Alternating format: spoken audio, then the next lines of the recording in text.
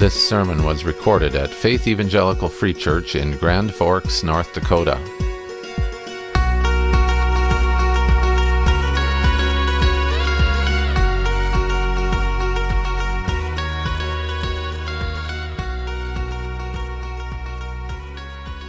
You take your Bible or your device and make your way to the book of Acts. Book of Acts in chapter 8, before we witness, hear some testimonies and watch obedience taking place. We'll look at God's Word briefly together.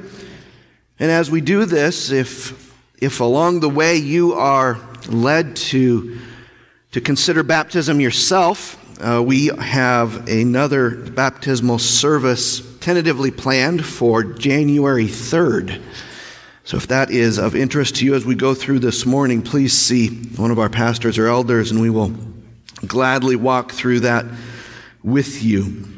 I'd like us to consider just for a few moments this morning, Acts chapter 8, beginning in verse 26, a very curious passage of Scripture. Curious in that it leads us to many, many questions. If we can go through this passage without questions, then we're not really reading it. We're not really grasping what's going on. It leads to many questions, some that are answerable, some that aren't. Again, Acts chapter 8, beginning in verse 26. The record of Scripture says, an angel of the Lord said to Philip, "Rise and go toward the south to the road that goes down from Jerusalem to Gaza. This is a desert place."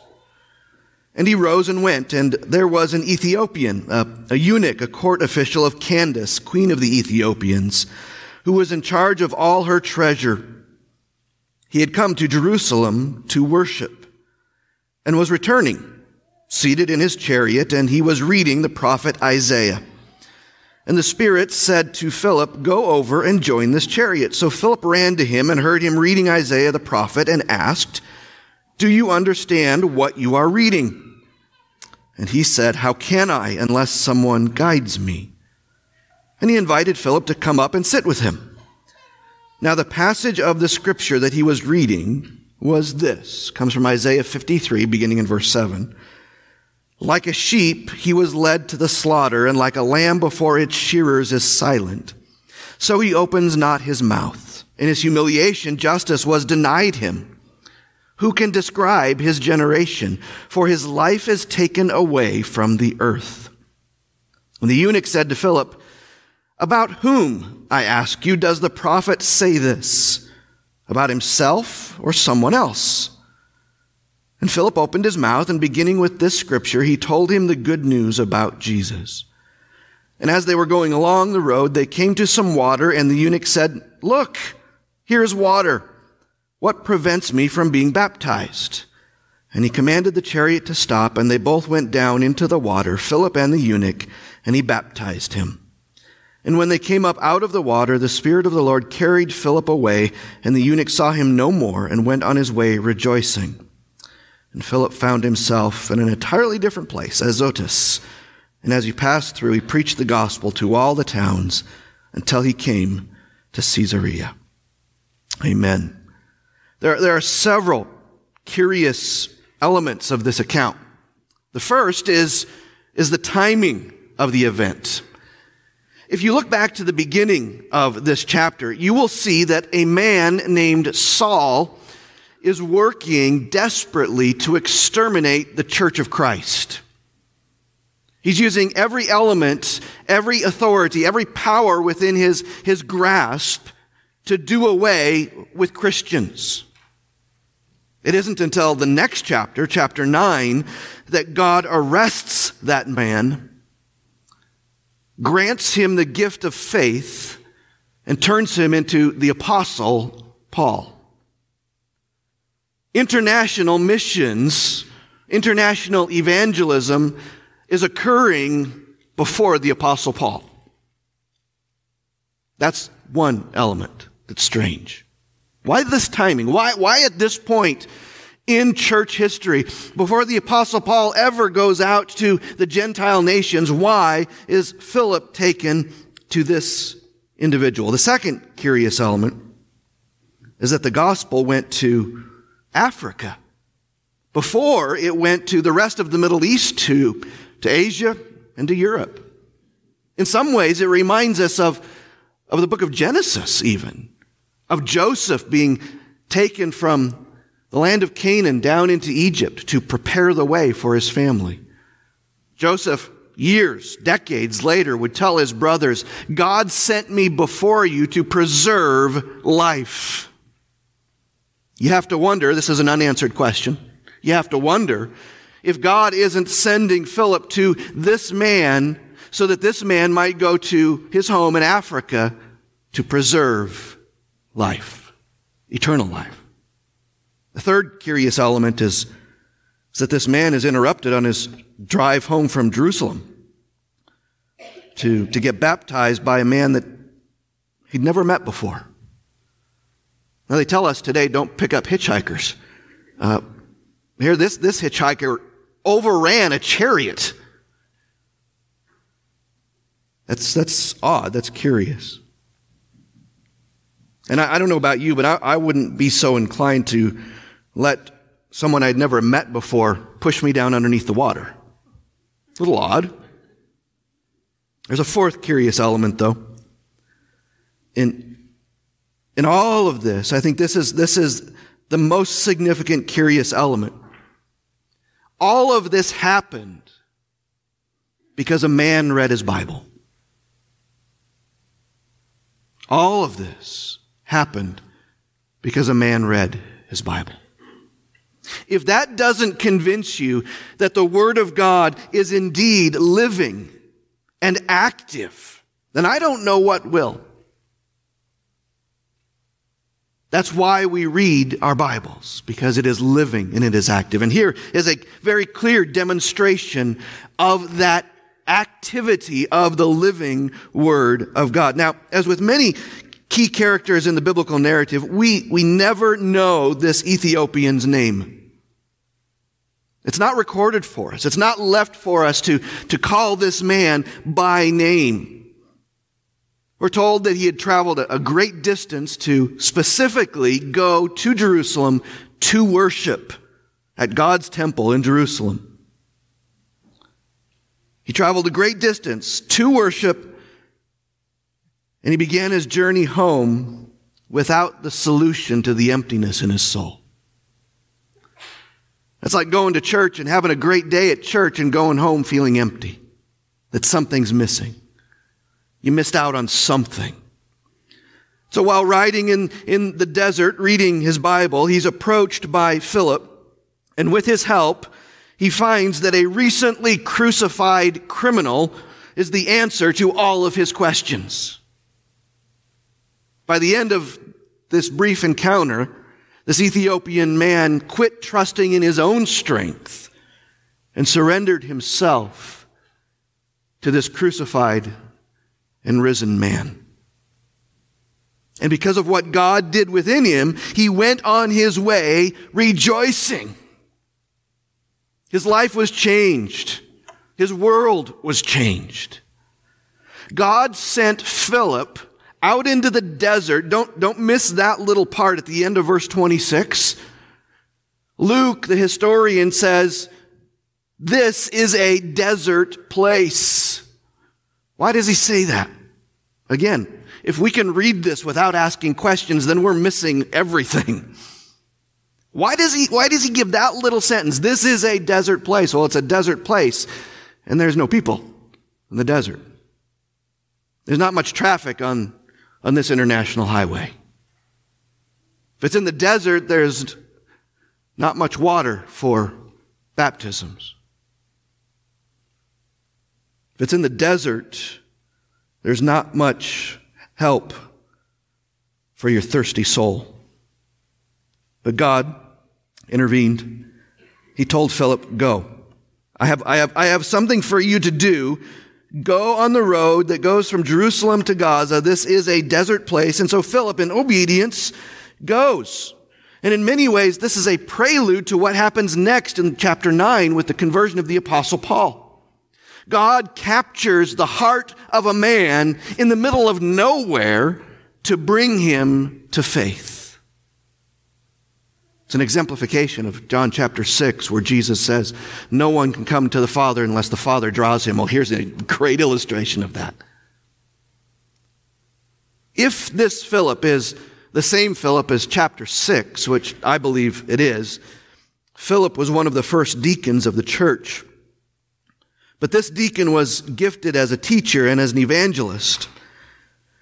And he was ordered by God out into the desert to meet a man who'd traveled over 200 miles from northern Africa to Jerusalem. Luke tells us he had come to worship. Verse 27, he had come to Jerusalem to worship.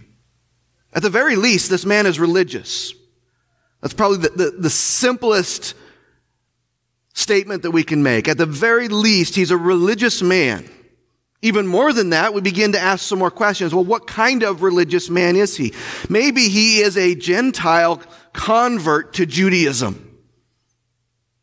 Maybe he's a North African, and he's not in any way Jewish, but he has converted to the Jewish faith, and so he feels this necessity to come to Jerusalem as a proselyte to worship at Jerusalem. It's also possible that he is a man of Jewish descent. A large Jewish population existed for many, many centuries in northern Africa.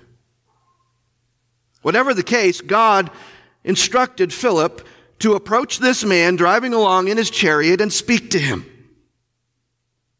God reached out to this man and is drawing him to the truth, and God gave him the gift of faith by hearing the word of truth. That may be you. That may be you. It's possible that God has drawn you here this morning because you, like this Ethiopian man, are searching for answers. Maybe you've read some of the Bible that you have and it doesn't make sense to you. Maybe you've been to worship and maybe you've given thanks this week and yet there's something missing in your life. Have you been looking high and low for something that brings sense to your life? If you are, then you probably know very clearly that bringing sense to your life doesn't come through thrills. It doesn't come through family or friends. It doesn't come through a bottle or pills. You won't even find it in religion or even being a good person. This man seemingly had all he could want. He's a wealthy man. In fact, he's in charge of a queen's treasure. He's got it made. He's riding along in a chariot and he doesn't have to drive it. This is before the days of self-automated driving. Somebody else is here in the chariot with him, driving his chariot so he can sit back and read the Bible. He's got it made. He's got everything he needs, but something is missing. He had left the ritual of the temple in Jerusalem, having experienced the grand worship and the golden glory of Herod's magnificent temple, still searching for something more. He had, though, a scroll of the prophet Isaiah, or maybe it's just a part of the scroll. Maybe it's a souvenir scroll from the temple. Maybe he had his own personal copy of Isaiah's book. That would have been very, very rare, but a wealthy person could potentially have his own copy. He's able to read. He's able to look at the words on the scroll and make sense of the words, but somehow there's a lack of understanding. He doesn't understand if Isaiah is speaking about himself or someone else entirely. He's reading Isaiah 53 about God's servant. And in his mind, he's wondering, is this servant Isaiah or is this servant somebody else? So God appoints Philip to provide the answers the man needs. Philip joins him in his chariot and asks him if he understands what he's reading. This is why we here at Faith are so committed to expositional preaching and teaching. You have to understand. We want to make sense of what God says. And here's a man who's reading. He's familiar with the Scripture text, but he doesn't understand. He's well educated. Most likely, he's very well educated. He clearly can read, most likely can write. He's a treasurer, so he can count. He's trustworthy. He's of high standing in society. But his response is evidence of his humility and his eagerness to understand. He says when he's asked, do you understand it? He says, how can I unless someone guides me? And so Philip then uses this occasion not to tell the man about Isaiah, but to tell him all about Jesus. You see that? He invited Philip to come up and sit with him, verse 31. Verse 34, he asks, who does the prophet say this?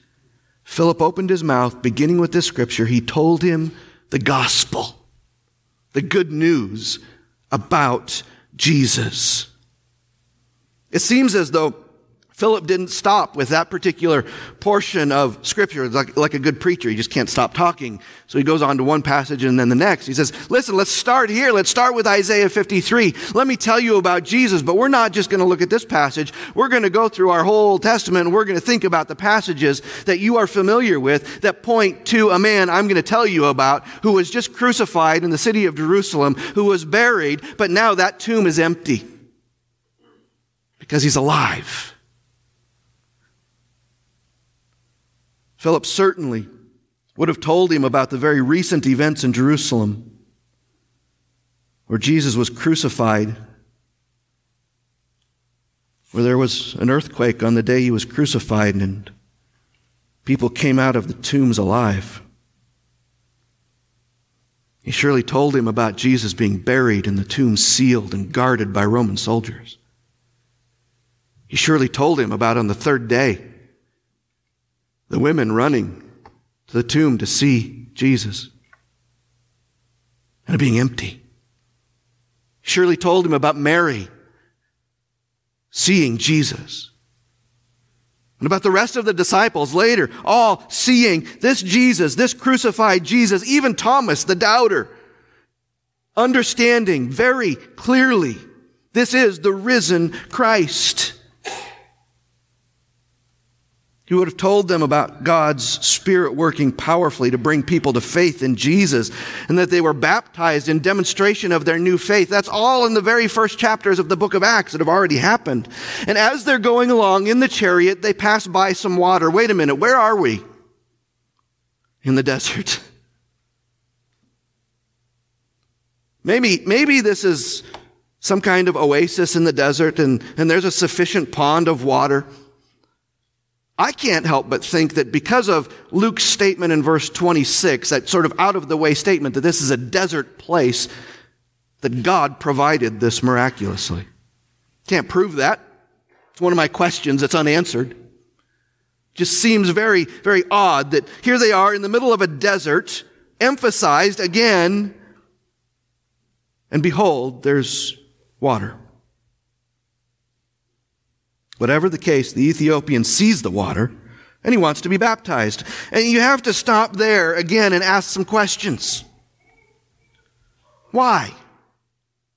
Why do you stop your car on your way home by a small pond or a small lake and get yourself all wet with a stranger?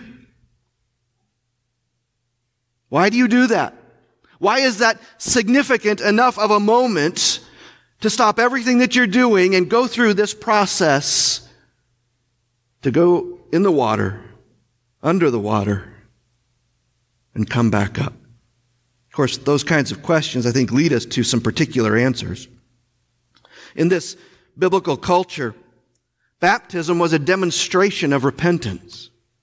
In other words, it signified to everyone that was watching or had heard about it that the person being baptized had a change of heart, had a change of mind. They understood that they had been going in a particular direction, and they came to grasp that that direction was the wrong direction, and they're now committing themselves to a new direction.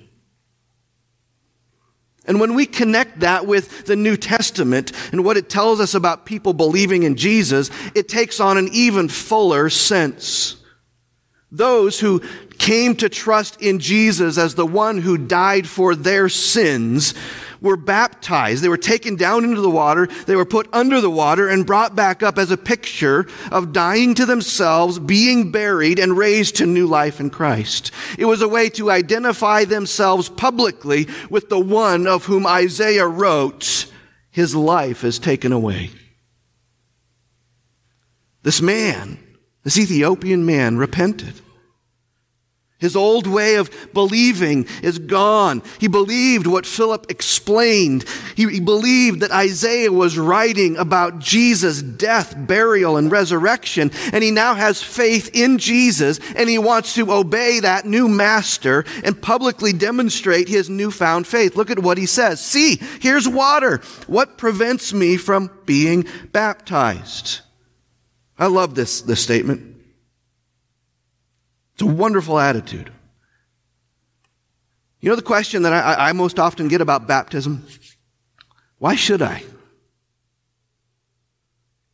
you see the difference between why should I and why shouldn't I? This man's saying, there's absolutely no reason that I can think of for me to not be baptized. I've repented of my direction in life. I've confessed my sins. I'm trusting in Christ. Why in the world should I not be baptized? God has provided water. He's provided faith. Let's go. See, here's a key difference between we who are convinced of believers' baptism versus those who are convinced of infant baptism. Believer's baptism comes after a personal trust in and an identification with Christ as one's Redeemer. It doesn't come before. This man wasn't baptized before. If he was Jewish or if he was a Jewish convert, he had some identification with the covenant community of Israel. But now he's saying that connection no longer matters. What matters is my connection to Christ. His prerequisite for baptism here is genuine faith. Do you sincerely believe? This Ethiopian man professed his faith in Jesus Christ as the Son of God, the Savior. He had heard the good news of Christ dying for him in that moment, and that news that God had spoken hundreds of years earlier through Isaiah now enters his heart and his mind. He has heard, and he has been given the gift of faith through hearing. He trusts in and identifies with Christ as his Redeemer, and now he wants to be baptized. He wants to show that faith in a public way. By the way, this is the fulfillment of the Great Commission. Matthew 28, Jesus tells his disciples, as you're going, wherever you go, as you're going, make disciples.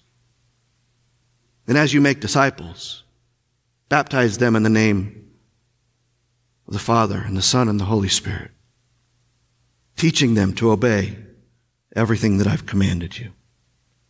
Philip is fulfilling the Great Commission.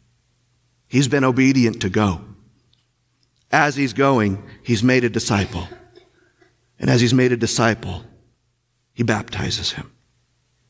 So here we see a great example of what baptism is supposed to be. They went down into the water. They came up out of the water. In a sense, then, symbolizing the death, burial, and resurrection to new life. Doesn't do anything, it got him wet. It got him wet, but it publicly identified him with trusting in Christ. Saying to the world, my faith is no longer in that golden temple in Jerusalem. My faith is now in the one who died for me. All because he read his Bible. And the man went on his way. And as he went on his way, he took the gospel with him to Africa. What a wonderful demonstration of the gospel, of what God has called us all to do and to be. And today we have the privilege to identify with some individuals who are taking this step, to celebrate with them that public identification with the Lord Jesus Christ. Let's pray together and for them. Lord Jesus, we come and we bow before you, giving you thanks for who you are, for what you've done for us. Thank you that you are worthy of our trust. Thank you that you are worthy of our identifying with you. Lord, may we all together rejoice as this man rejoiced in this identification. Lord, this world is full of hardship. It's full of grief and sorrow and pain. But when we identify with you, we come to understand there is a greater life coming. One that you have provided for all who trust in you because you paid for the sins of everyone who believes in you. We celebrate that this morning and ask that you will be honored and praised. In Jesus' name we pray. Amen. That concludes this sermon from Faith Evangelical Free Church. Our mission is to declare the Word of God and disciple believers into mature, devoted followers of Jesus. You can learn more by visiting our website at faithfree.com.